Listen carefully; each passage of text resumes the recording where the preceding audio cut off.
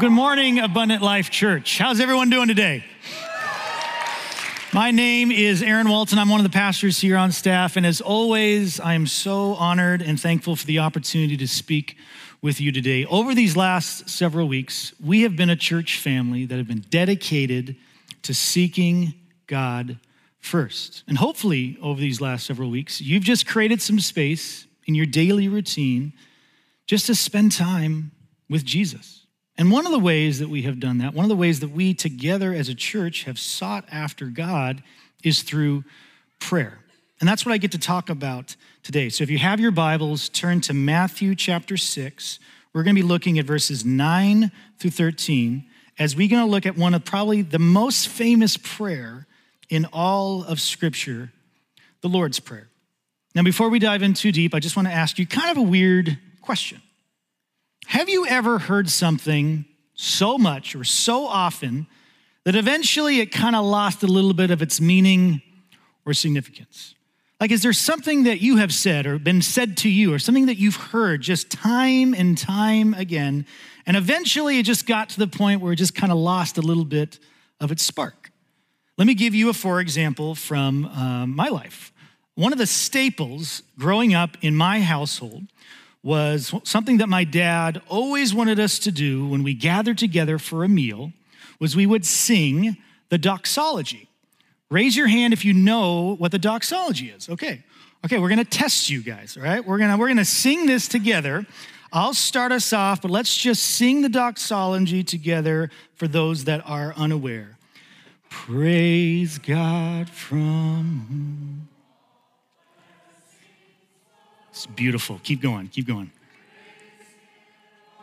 Creatures. It's like an angelic choir. Keep going. Praise him above ye heavenly hosts. Praise Father, Son, and Holy Ghost. Here's the best part. Give yourselves a round of applause. That was beautiful. I heard some harmony out there, maybe in this era. That was amazing, so good. Now, after, this is just a nice little, cute little, beautiful little hymn that my family would always want to sing, and my dad really always wanted us to sing before dinner or lunch or some kind of meal. But after 37 years of singing that over and over and over again, eventually it just kind of lost a little bit of its spark for me. So I made the decision that as we still as a family get together and sing this, try to sing it in such a way that would leave a lasting impression, right? Like I tried to sing it in such a way to make it a little bit more of a unique experience. And so I go a couple ways in this. I would either sing it in my most high falsetto voice that I can. Praise God from whom all blessings flow. I know. No, it's okay. It's all right. Or I'd go the opposite direction and try to embody my Barry White, right? Praise him, all creatures here below. It's amazing that Scott's never asked me to be on the worship team, right? It's crazy. Now, I do this for a couple of reasons. One, it makes my nieces and nephews kind of chuckle and laugh, which I'm always going for. Two, it makes my father very upset, and he'll give me that look. He'll just shake his head at me. And it makes my mother give me one of those looks at me, stop it, just stop it. And I'm like, well, it was worth it for just that right there. That can't go wrong there. But this is human nature, right? Like this is just the way we operate. When we hear something so often, or we do something so often, eventually it just kind of loses a little bit of its spark, right? Anything that we get told over and over and over again becomes familiar. Anything that comes familiar can have the opportunity to kind of lose a little bit of its meaning and its significance because we just kind of like tune it out. And I think that's what we've done to the Lord's Prayer. For those of you that have been raised in the church, have gone to church for a long time, and even if you haven't gone to the church for very long, you've probably heard the Lord's Prayer at one point or another. And because it is something that we repeat every so often, it's become familiar. And most of the time when you hear it, you probably just tune it out, or you say to yourself, what is that even saying? What are we even saying when we say the Lord's Prayer? So hopefully today we're going to spend some time just looking at the Lord's Prayer for a little bit, going a little bit deeper, and hopefully walking away with a better understanding of what Jesus was trying to give his disciples. What was Jesus trying to say to his disciples as he gave them this model of prayer? And also, what do we take away from this today as the church? So I'm going to read it for you, Matthew chapter 6, verses 9 through 13. This is the Lord's Prayer, and I'm going to read it to you in the NIV version, which is not necessarily my favorite translation, but it's the one I'm most familiar with because that's the translation I heard growing up. So allow me to read to you the Lord's Prayer from Matthew 6. Our Father in heaven, hallowed be your name. Your kingdom come, your will be done on earth as it is in heaven. Give us today our daily bread, and forgive us our debts as we have also forgiven our debtors. And lead us not into temptation, but deliver us from the evil one. So we're just going to break the Lord's Prayer into two sections here, and we're going to look at them each. They're distinct and yet very much connected. So let's look at that first part. I'll read it to you again. Our Father in heaven, hallowed be your name. Your kingdom come, your will be done on earth as it is in heaven.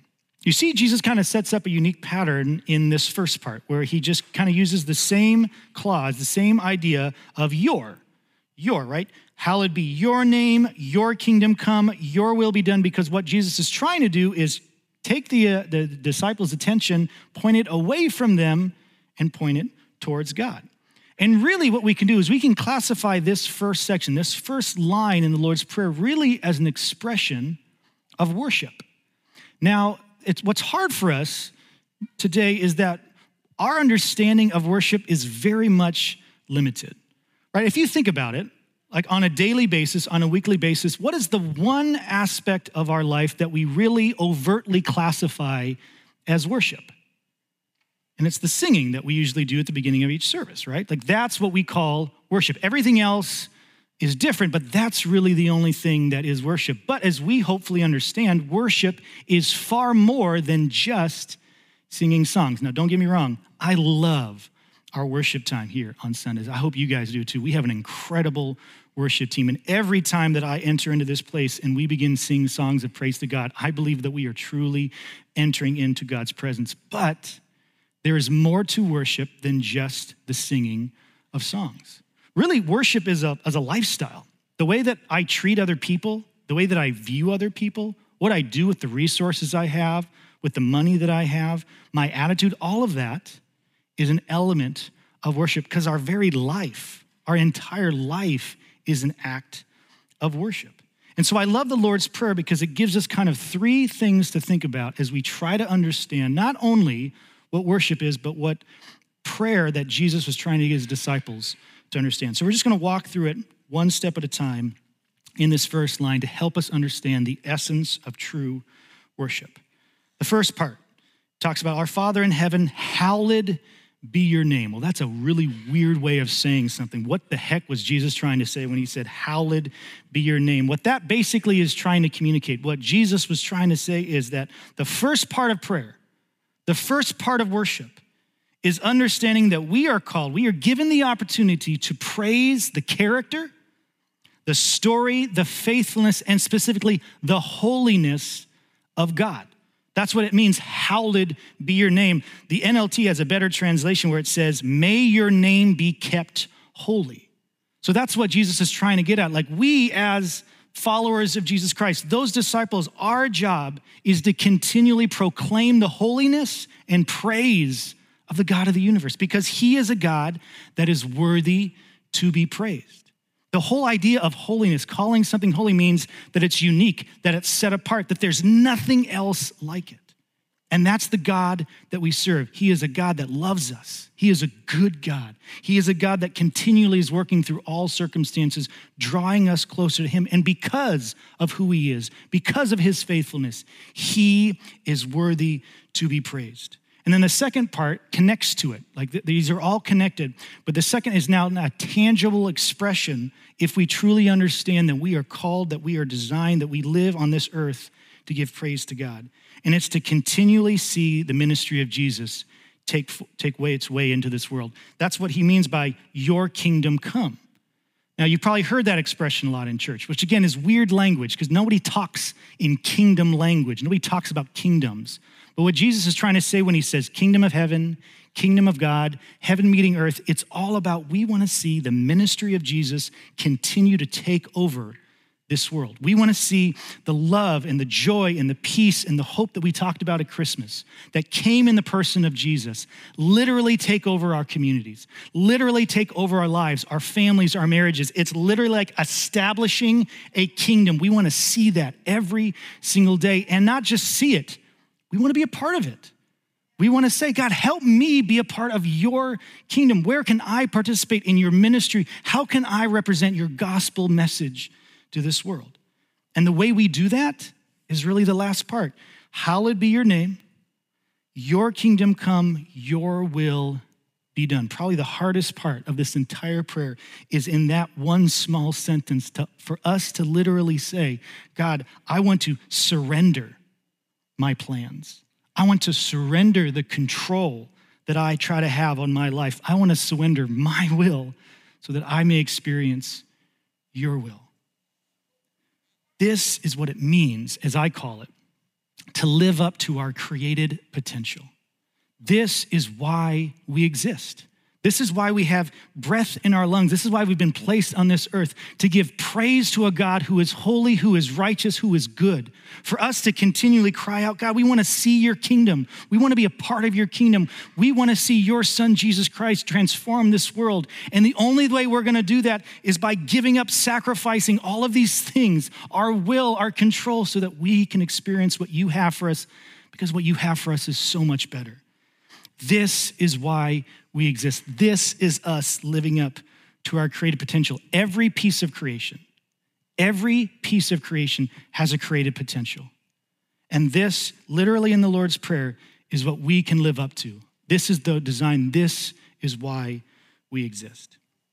Now, many of you might not know this about me, but I'm gonna be a little vulnerable to you if you guys are okay with that. I just recently became a pet owner for the first time in my adult life. Now, for most of the years that my wife and I have been married, she did not want anything to do with pets. She resisted. She didn't grow up with pets. She wanted nothing to do with them. And my girls would be begging every day, oh, please, can we have a pet? Can we have a puppy? Can we have a cat? Can we have something? A goldfish, whatever. And it's like, no. And so by just beautiful providence, my sister had a cat who then had a bunch of kittens. And we were graciously given a beautiful little kitten cat. And so when we received this cat, I made a prayer to God. I called out to the Lord of the universe. And this is what I said. I said, Lord, hear my prayer. Please give us a nice cat. Please give us a friendly cat. Please give us a cat who will be a source of joy and love for the whole household from every day forward, from this day till forever. And I'm happy to report, and I'm pleased to report that the Lord did not hear my prayer that day. And instead, we were given a mean, cruel, vindictive cat that walks around my house acting like it's better than me, okay? Let me show you a picture of our cat. Oh, don't start. Don't let him fool you. Don't let him fool you, okay? This is Sergeant Tibbs. This is our cat, Sergeant Tibbs. If you don't know what Disney movie that's reference of, or if you do, come find me afterwards and I'll tell you. But this is Sergeant Tibbs, and I don't care what he looks like, that is a mean cat right there, okay? And the worst part, the absolute worst part of this is that this cat has my wife fooled, okay? Check this out. Look at this. Totally has her fooled. This cat spends most of its time cuddled up with my wife, okay? My wife is not necessarily the most physically affectionate, like it's hard for her, the cuddles and stuff like that. And so I'm always like, hey babe, can I cuddle? And she's like, oh, please stop. But when the cat shows up, she's like, oh, my little baby, please. Oh, I love this thing. And I swear to you, when that cat walks by me, which it always does, and goes to my wife for his cuddle time, the cat will stop, look at me, and go like this. And I'm like, did you guys see that? And they're like, Dad, you're going crazy. I'm like, I swear, he knows what he's doing, okay? Now, here's the reality. I shouldn't be surprised, okay? And I shouldn't be upset. I really shouldn't be upset at Sergeant Tibbs. You know why? He's just being a cat. This is what cats do. They choose who they love, right? They have no sense of unconditional love or anything like that. They only love the people that they choose, and everybody else they just ignore. A cat is literally just being a cat. In essence, it's living up exactly as God designed it to be. It's living up to its created potential. Now, here's the weird thing. Humanity, you and I, are the only piece of creation, the only aspect of creation that can refuse to live up to our created potential. We're the only piece of creation that has the ability to say, no, I'm not going to live up to my created design. I mean, imagine a tree. A tree is a tree, and it can't be anything other than a tree. It has no ability to change what it is. It's just a tree. And every day that tree lives and exists, it gives glory to God by being a tree. Every animal is an animal. It doesn't choose to be a different animal. It can't choose to be a different animal. It literally does it. Even my God-forsaken cat, right, lives up to its created potential, lives up to its created design, and whatever animal it is, it's exactly what it be. And no matter how hard I try, no matter how much I'd love for it to be more like a dog, I can't make it anything but a cat. You and I are the only part of creation that can refuse to live up to our potential, that can refuse to give glory and praise to the holy name of God, that we can say we want nothing to do with God's kingdom, and I certainly don't want to participate in it. We are the only piece of creation that can refuse God's will because we want what we want, and we don't want anybody telling us what to do. This is why I love the Lord's Prayer. And in this short first sentence, we are reminded of why we exist and challenges us to practice the posture of reverence, to acknowledge that there is a God who is holy, who is good, who loves us, and he is worthy to be praised, that there is a God that we need to surrender all of this to, all of our control, all of our will, all these things that we so try to fight for, we just give it to him, because if we do, then we truly can understand what worship is about. The true essence of worship, which is understanding that there is a God that we need to not only sing praises to, but allow our life, the way that we treat other people, to be a reflection of that holiness that we see in God. So that's the first part of the prayer. The challenge, but also the encouragement to start every prayer, to start every day in a spirit and an attitude of worship. Now let's look at the second part of the Lord's Prayer. I'm going to read it for you again, verses 11 through 13. Give us today our daily bread, and forgive us our debts as we also have forgiven our debtors. And lead us not into temptation, but deliver us from the evil one. Now, again, like I said, they're kind of different. They sound different. There's kind of two different things that there's talking about here in this same prayer, and yet they are absolutely connected. They cannot be separated from the two. But we see the attitude shift in the second part of the Lord's Prayer, where the first part was all about God, was all about your will be done, your kingdom come. Now it's about us, right? Give us today our daily bread. Forgive us our debts. Lead us not into temptation. And I love this. I love this part of the prayer because it really does give us permission and acknowledge that, yes, part of prayer is coming to God and bringing him our heart desires, our wants, our needs, and saying to God, this is what I need. This is what I want. God, help me through this. God, I need you right now. And there's no admonishment for it. It's just literally a part of prayer that we can come to God and say, this is what I want. But again, we can't separate the petitions, the wants, from what? That attitude of reverence, that attitude of surrender, and that attitude and that posture of worship that the first part of the prayer was talking to us about. For me, when I look at the second part of the Lord's Prayer, this is really some beautiful examples or some tangible illustrations of what the kingdom of God is all about. Remember, we talked about, God, your kingdom come. Let your rule be done. Let your will, let us see your kingdom established. Now we actually have in this part of the prayer 3 incredible examples of what the kingdom of God is all about. So let's walk through them step by step. There's one level to it, and then there's a deeper level to it. So let's dive in. Let's look at both levels. Number 1, give us today our daily bread. I love that there is a God of the universe, that my God that I call upon is my heavenly Father, that he wants me to come to him and bring him my laundry list of prayer needs. Like, God, I need this. God, I want this. God, help me. I absolutely love it. But more importantly, I love the way that Jesus challenges his disciples not just to come to him with that laundry list, but to change the attitude and the perspective we have as we come with him with our needs. Remember that spirit of reverence, that spirit of worship needs to be connected.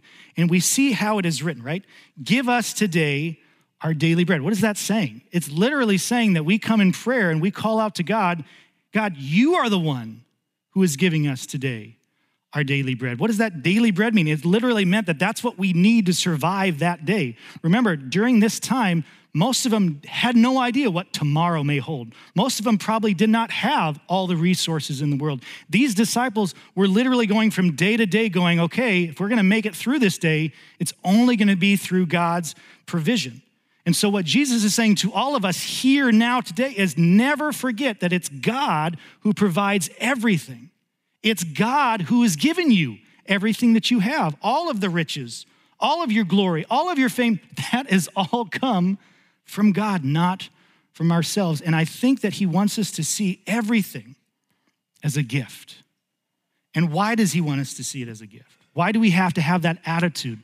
Because when we have the attitude of receiving a gift, we are far more likely to then turn around and share that gift with somebody else. We live in a world and we live in a culture that says everything you have, you've earned it. Go and fight for it. Go grab it. Go get it. And don't let anybody else get in your way. And once you get it, you hold on to it and you don't let it go.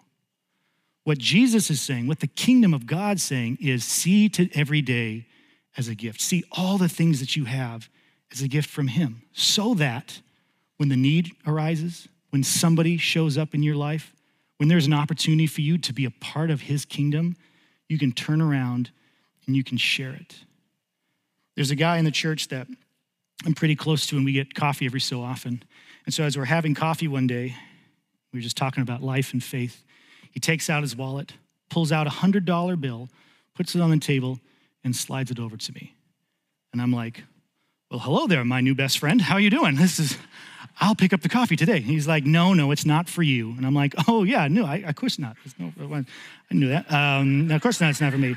What's going on here? What's going on? He's like, well, let me tell you. I feel like God has blessed me immensely in my life.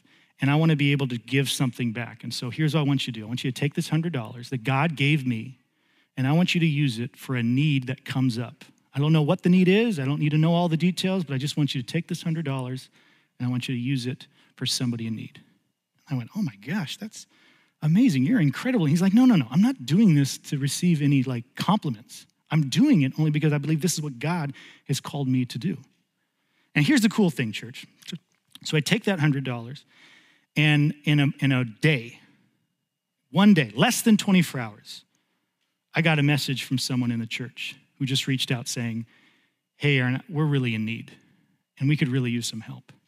And here's this tangible need. We just need $60 to $70. We just need something to help us get through. We just need this amount of money so that we can get this and our family will be okay.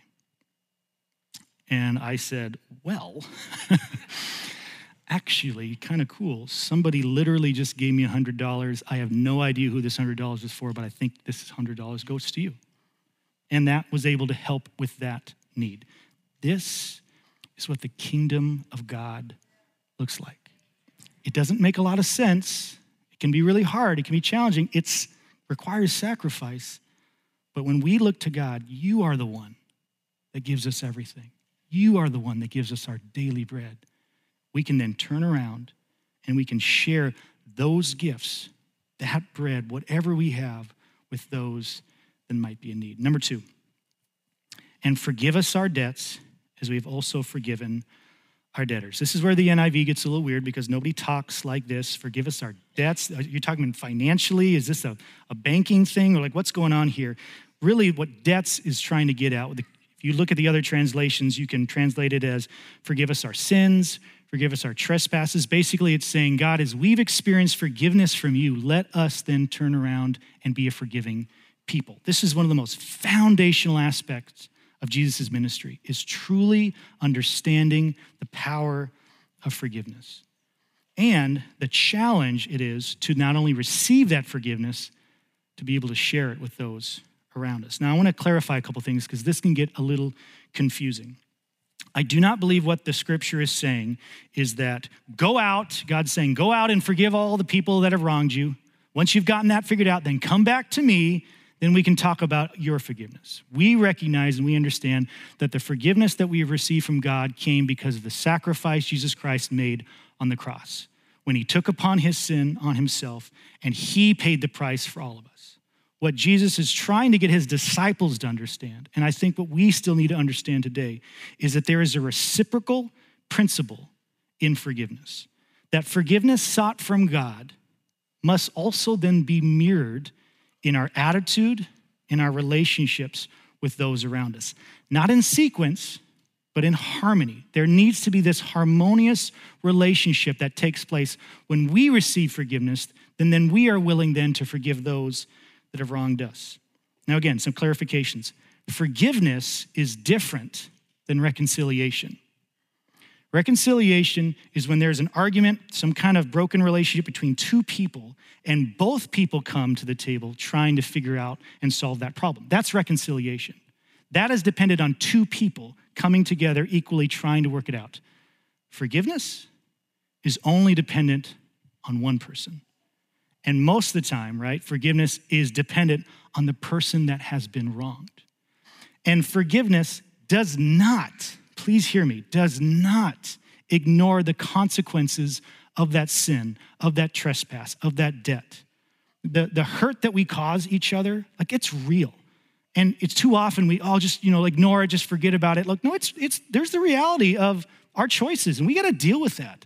There's hard, difficult choices that come in forgiveness. But what Jesus is trying to get his disciples to understand, what he's challenging them to do is release the burden, that anger, that hate, that bitterness that he knows that the enemy is going to try to mess up when we have broken relationships, when we've hurt one another and it goes untaken care of. Like there's something that takes place. And so what Jesus is saying, just as you have experienced forgiveness from your heavenly Father, mirror that forgiveness in those around you. It sounds easy. I know it's hard and complicated, but that's the challenge I think we face today.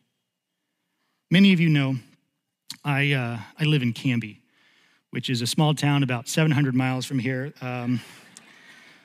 But a couple months ago, our little town kind of got it, kind of turned upside down, kind of got rocked, as there was a family in our community that experienced just a horrific moment when their 16-year-old son died in a tragic car accident.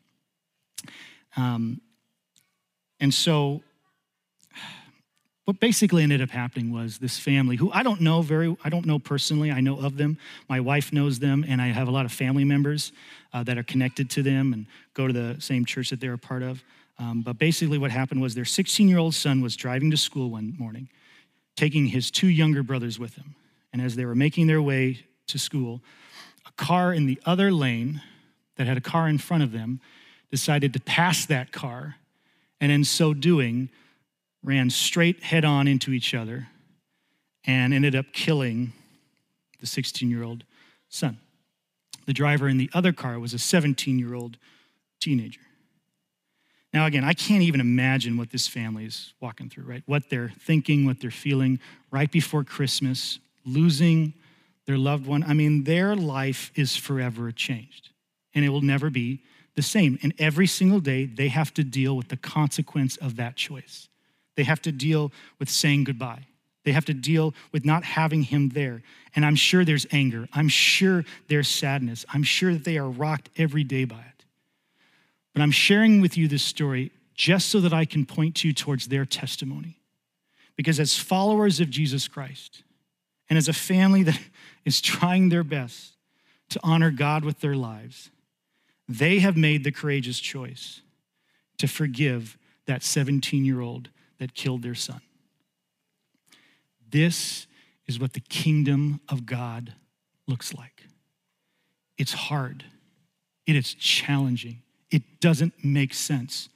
We cry for justice. We say punishment. We say he doesn't deserve it. And you know what? That's true because guess what? None of us have deserved forgiveness. And so in the same attitude, in the same spirit that we have received that love, that grace, and that forgiveness from the God of the universe, this family has then made the decision, we want to mirror that. We want to reflect that. We want to show that same love to this young man who has turned our lives upside down. Last one. And lead us not into temptation, but deliver us from the evil one. Now, this is where the NIV really just is challenging for me. I really don't like this translation because it's a little, it can make you think something that I don't think that Jesus was trying to get at. Like, it's almost saying, like, God, are you the one that leads us? Like, you're beckoning us to temptation, like you're drawing us closer and closer, and then as soon as we get close, you like push us into temptation. I don't think that's what Jesus is saying. I don't think that's what the scripture is trying to get at. So the translation in NLT, I think, sounds a little bit better. It says, don't let us yield to temptation, but rescue us from the evil one. Or the NRSV says, do not bring us to the time of trial. Now, of all the parts of the Lord's Prayer, this is probably the part that I pray the most because, man, this is how I feel every single day, that I need to call out to God, cry out to him, help us, rescue us. I love how this is basically doing a couple things. One, it's acknowledging the fact and the truth that we're going to experience hard, difficult times. Like our life and those that follow Jesus, we're not exempt from trials and challenges. But again, not that God is the one causing it or leading us to it, but as I understand the story of Scripture and God, that he allows us to, again, go through the time of trial, experience challenges, experience difficulties. And I love the opportunity that we now have as a church, but also individually to cry out, God, protect us. God, rescue us. God, help us, because we know there's an enemy out there. Pastor Gareth talked about this last week with the spiritual warfare. I know, again, that's another terminology that we don't like to use, but here's the reality. Every single day, there's a war going on, and it's a spiritual war, and the enemy is doing all that he can to win your heart. And so this prayer is our opportunity to say, God, do not let the enemy win. Protect us, empower us, save us, not only from the enemy, but save us from ourselves. We make this just as hard. We like the nice things of this world. We like to go after pleasure. We like just to be lazy and weak. This is us crying out, God, please be with us. Do not let us fall victim to this. Help us every step of the way. For me, I make this prayer every single day, especially over my two little girls, who I know are in for a ride of their life when it comes to this world, comes to their schools, their community. And so every day I say, God, bless them. I pray that for my family. I pray that for myself. I pray that for you. I pray that for the church. God, do not let us yield to temptation, but please rescue us, save us, protect us. So let me ask you this big question as we looked at the Lord's Prayer. Who needs to make this prayer today? How many of us daily need to start our day, need to end our day, throughout the day? We need to just stop and make the Lord's Prayer. Maybe you're wrestling with God. Maybe you have no idea what he's doing in your life. Maybe you have no idea what he's doing in this world. Maybe this idea of being a part of his kingdom or being a part of his ministry or being used by him to represent his gospel is something that's so weird for you. It just doesn't quite make sense. You're not ready for it. Maybe you're holding on so tightly to your will, your control, the idea of giving it up so God can point you in the right direction just seems so beyond you. I'm not ready for that yet. Maybe you just need to be reminded that it's God who gives us everything, that it's God who is the provider, and that every day we need to give him thanks and glory so that he can continue to use us to share what we have with those around us. Maybe you have a broken relationship in your life, someone that has hurt you, and not downplaying the hurt at all, but maybe you need to be released from that burden, released from that hate and that anger, because all it's doing is taking away your life. It's taking away your joy. The enemy has a stronghold and he's holding on tight. And so who needs to cry out to God? Just show up, God. Rescue me. Get me out of this mess. I need you today. I'm going to do a couple things here. 3 more things, and then we're done. Number 1, I want to invite you, for those of you that need to make this prayer, and for those that are comfortable, you feel well enough, because I know that we're in a weird time right now, I'd love to invite you to be a part of our Pursuit Night tonight here at the Happy Valley campus at 6 o'clock. All this is going to be an opportunity for us to worship and to pray. We as a church family, all of our campuses are coming together to just spend time seeking God first. And so if you just need an opportunity to live up to your created potential, maybe for the first time, we'd love for you to be a part of tonight. Maybe you need to just cry out to God for all the things that you need. You got a laundry list and you need to lay it at God's feet, and you're like, I need you right now. I need this, God, I need that, I need this. But maybe also you just need an opportunity to surrender to him, to give up all of this control, all this worry, all the anger, all the hurt, all the pain that you might be experiencing. This is an opportunity to come together and lay all that at the feet of God. Or maybe you just need to ask God, help me be a part of your kingdom. Second thing that I want us to do today before you go is I want to sing one more worship song to honor the Lord's Prayer and to honor especially that first part as we cry out, your kingdom come, your will be done as earth as it is in heaven. Let us spend some time experiencing the heaven coming down to earth and surrounding us with his Holy Spirit. That's what worship can be. It's us literally experiencing the kingdom of God, God's presence, and to see what he can do. Here's one of the lyrics from the song that just gets me every time. Spirit of God, fall fresh on us. We need your presence. Your kingdom come, your will be done here as in heaven. Last thing I want to do is I'm just going to pray with you. And it's going to be a real quick prayer. I know you guys know I can pray forever, okay? But it's going to be a real quick prayer. Here's what I want you to do. I want you to close your eyes. I want you to bow your heads for those that are comfortable. And I'm just going to read for you the Lord's Prayer one more time as I claim this truth, as we together as a church family take on the challenge of Jesus' words, as we enter into his presence, as we attempt to give him reverence and to continually proclaim his name as holy, as we continually surrender our will to him. Let me pray. Our Father in heaven, may your name be kept holy. May your kingdom come soon. May your will be done on earth as it is in heaven.